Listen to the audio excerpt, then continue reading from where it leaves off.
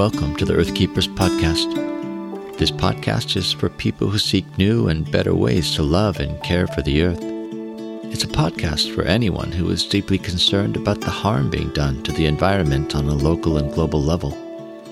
It's a podcast that builds community and connection between people of like heart and mind, people who believe that earth care should be integrated into every aspect of life, and for many in the Earth Keepers community, that includes our spiritual lives. In this episode, we'll be talking with Jimmy McGee, the CEO and president of the Impact Movement, an organization whose primary focus it is to help develop students of African descent into leaders who impact the world for good. Part of that process involves helping students to become agents of social and environmental justice, whatever their vocations might be.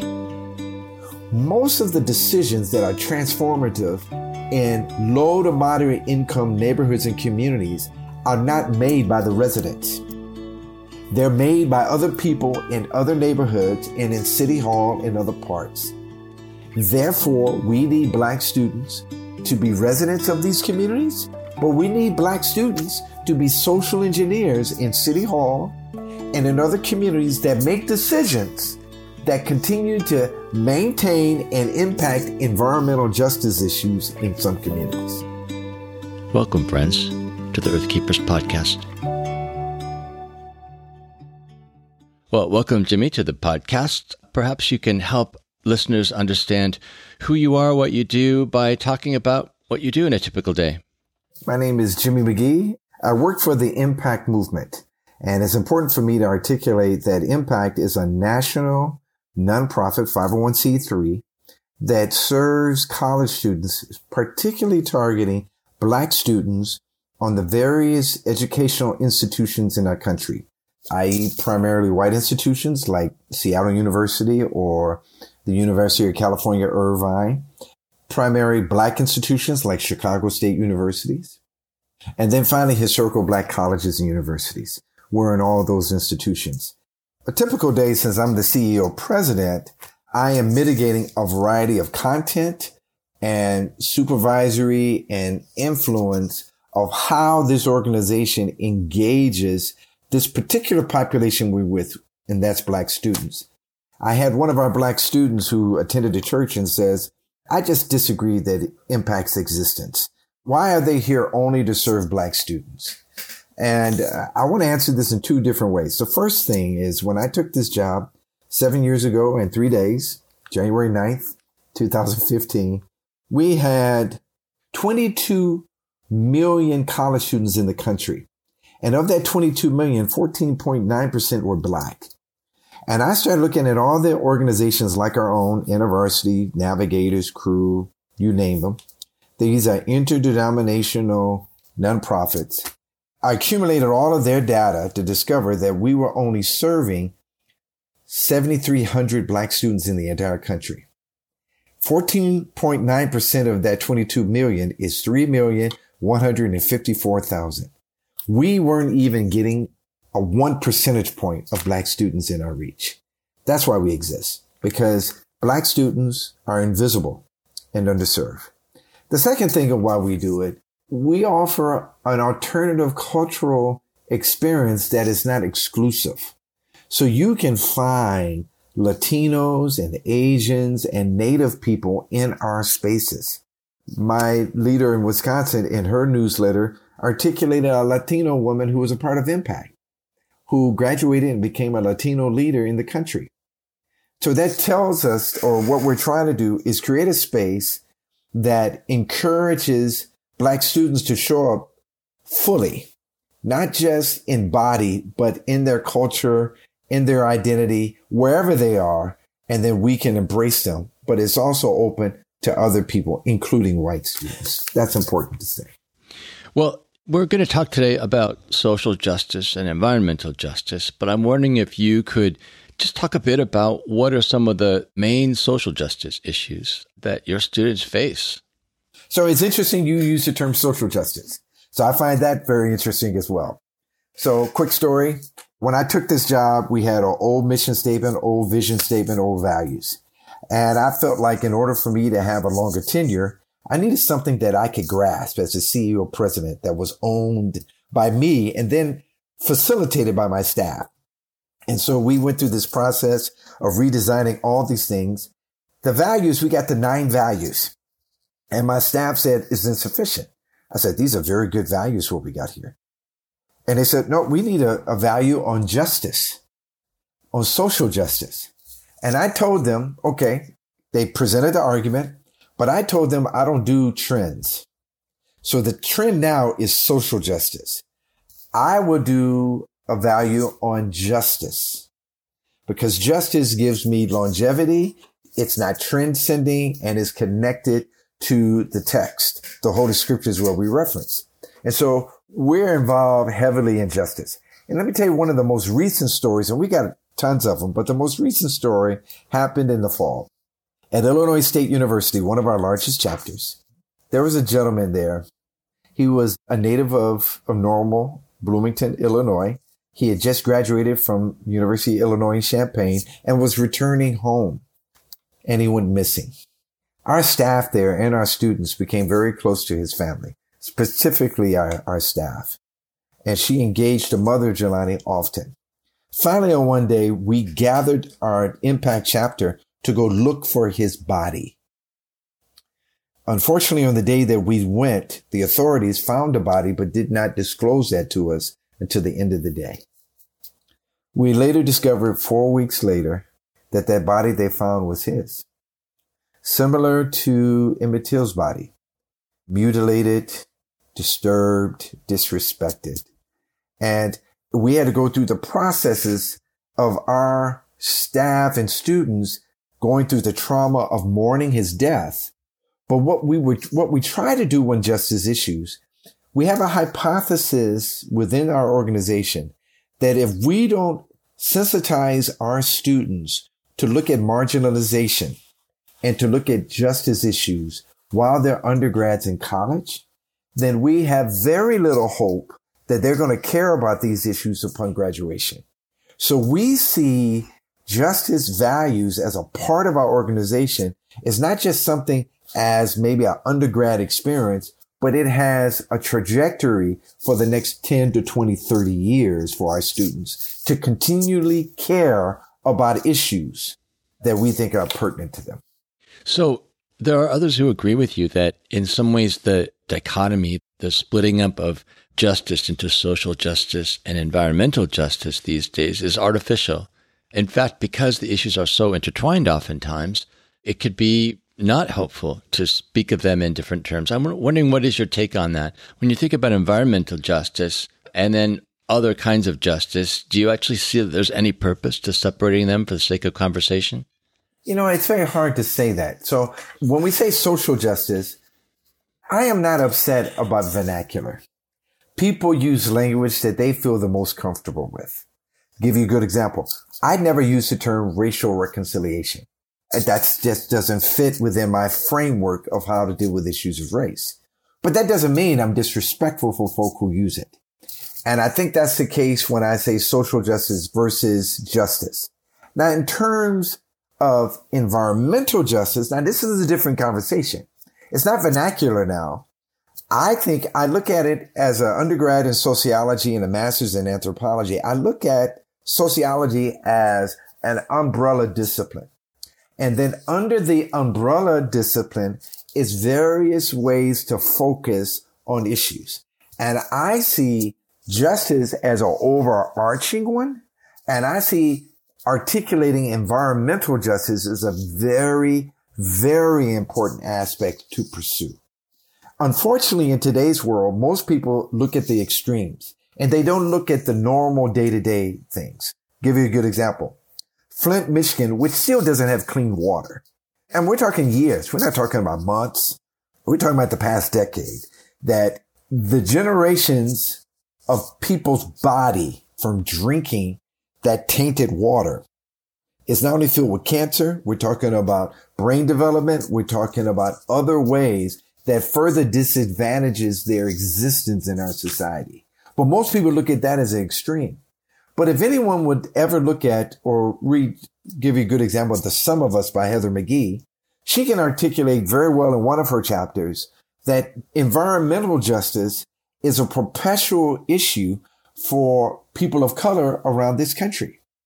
That they live where trash dumps and toxic chemicals are being poured there on an ongoing basis, and other issues of environmental justice that are present with us, but they're so normalized, they're so everyday occurrence that people dismiss it and say, oh, that's just the way life is. To me, I think that's the cruelty of it, that we've made environmental justice just a normal consequence of living. And that's my problem. And that's why I think it's very important for us to engage the issue of environmental justice, because I think that's important. So you raise a really interesting question. Certainly, I think if you say, take your gauge from national media, environmental justice issues tend to be downplayed if they're mentioned at all. But it makes me wonder, in terms of the people who have to suffer the environmental justice issues, is there that desensitization in their lives as well? I mean, are there pressures that keep them even from seeing the injustices that they have to live with that actually cost them and their lives? It is so present there, and it's so evil that they're normalized by it. So I'm going to give you a good example. For many, many years, I was the executive director or the director of the Atlanta Urban Project. I was with a different campus ministry, but I recruited students to live in low to moderate income neighborhoods. And they had to live there, not just serve the population of kids there, but they had to live there, build friends with them there. And then what I did for the first 2 weeks, I gave each of them, I think, around $17.59 per person. And they had to eat, they had to travel and wash their clothes with that money per week. And they had to figure out how to do that. Well, then they discovered that when they went to the grocery stores, see, this is a very important part of environmental justice, I would argue. They went to the grocery store. It wasn't fresh fruit, it wasn't fresh meat, it wasn't fresh goods to eat. It was filled with garbage. And you say, well, Jimmy, is that an environmental issue? Well, yeah, it is.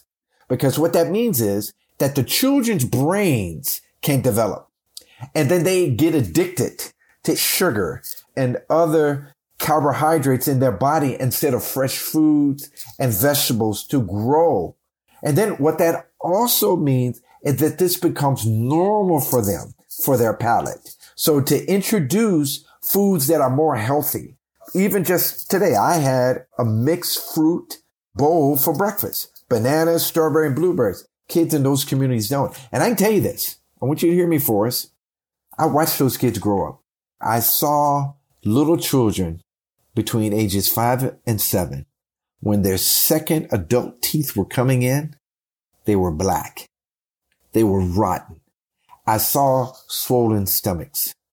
So I'm just telling you, it's so normalized for the participants of those communities that they don't know that there's other options and way to live. I'm wondering if you could tell us a bit more about what you have seen in terms of environmental justice, because, as we're pointing out, these issues tend to be ignored, especially if there are bigger, louder issues to pay attention to. What other costs do you see to, say, people of color when it comes to environmental issues? I think another part of the frame is not just the food, it's the idea of how they are locked in that locality. So they don't even risk being adventurous to see how other people live throughout a metropolitan area. I'm going to give you 2 examples. The first example is that I actually moved into the neighborhood that we had those urban projects. Well, there's a prominent school over here called Martin Luther King Middle School. Well, when we first moved over here, it had no windows. The entire school was cement blocks. I want you to think about that. I want you to think about going to school every day and there's 4 walls around you and you can't see outside. I want you to think about what that does for your psyche, what that does when you don't even have a healthy dose of vitamin D. But the noise is encapsulated. Well, since the area has been gentrified, the school has been reimagined. It's full of windows all around. The population has shifted. That wasn't fair. That wasn't fair at all to those kids, not those black kids. Not how that interfered with their personal growth, because education is not just about a teacher communicating to you. It's about the environment where the learning occurs. That's environmental injustice to me. I think the second piece that I thought was very, very interesting about this is that I once would take these kids to petting zoos. There was a place at that time in Stone Mountain that had beavers and fox and all kinds of animals. And they had squirrels that would come up to people, and even deer that would come up and eat right out of your hand. And I saw that these kids never had an experience like this in their lives. To me, that's environmental injustice too. Environmental injustice is not just about the waste and the lack of resources. It's also the lack of imagination for people not to imagine living in conditions different than what they're nurtured in. I think that's the issue that we're having now. Most of the decisions that are transformative in low to moderate income neighborhoods and communities are not made by the residents. They're made by other people in other neighborhoods and in City Hall and other parts. Therefore, we need Black students to be residents of these communities, but we need Black students to be social engineers in City Hall and in other communities that make decisions that continue to maintain and impact environmental justice issues in some communities. So you've been at your work long enough that you're able to see the impact of the work. Oh, absolutely. You know, it's interesting. During our urban project, we had a number of students, Black and white. And this one white guy was really overcome about the foster care program. He went and became a pastor and started a foster care program in a low to moderate income neighborhood in Florida and championed it for his church. So what he realized, it wasn't that parents in low to moderate income don't desire to be good parents, but they inherited systems that perpetuate our underclass status. That's one person I can identify. A second person I can identify, she's a graduate of a HBCU, went on to Columbia to get a PhD. She now lives in Milwaukee, which is one of the most segregated cities and racially polarized cities in the entire country, to work in the metropolitan area of Milwaukee to advocate for the educational well-being of kids in those neighborhoods who are trapped, who don't get access out. I think that's important to see. There's a guy named Ryan Haygood. Now, he's not a direct influence of me, but he is an alumni of our organization. He graduated, went to law school, later became a part of the NAACP Legal Defense Fund, but most recently over the last 6 years is the president over the Institute for Social Justice in New Jersey for the whole state. And he deals with these issues of environmental justice, of voting rights, of education. I can identify those three are people who are proponents of this. And if you give me some time to reflect on it, I can keep going. We let some of our listeners ask questions, give us questions for future speakers. And you're raising an issue that I think Casey, one of our listeners, raised as well. And her question for you is, where do you find your hope? Because you're facing the cost of injustice in people's lives on a daily basis, how do you actually bear the weight of it? How do you stay encouraged to keep pressing on in light of the challenges? Well, I can tell you where my hope lies. My hope lies in history, because one of the things I would say fascinating, and I'm going to say it in two different ways. We are a Christian organization. And I argue today that the Bible, if it's anything, it's a historical book. It gives me a way to say how God interacted with other people, gives me insight on how he would interact with me. That's one aspect. The other aspect that I look at the history of Black people that preceded me. Because what I've discovered is that there's a whole generation, multiple generations of Black people who endured slavery and Jim Crow that gives me multiple influences of how to sustain. And so if they've passed away, I find their books. I find their stories. I would say most notably, one person died July 17th, 2020. He died just a few weeks before he was going to turn 96. I met him when he was 70. His name was Dr. C.T. Vivian. He was a lieutenant of Dr. Martin Luther King Jr. Most people, if they probably never have seen Eyes on the Prize. He's arguing with Sheriff Jim Clark to let black people come into the court office to register to vote. And Sheriff Clark hits him in his mouth, and he's rebuffing back to the sheriff to say, you should not hold this from these people, and his lips are bleeding. When I met him at 70 years old, I said, why is this man still engaged in these justice issues?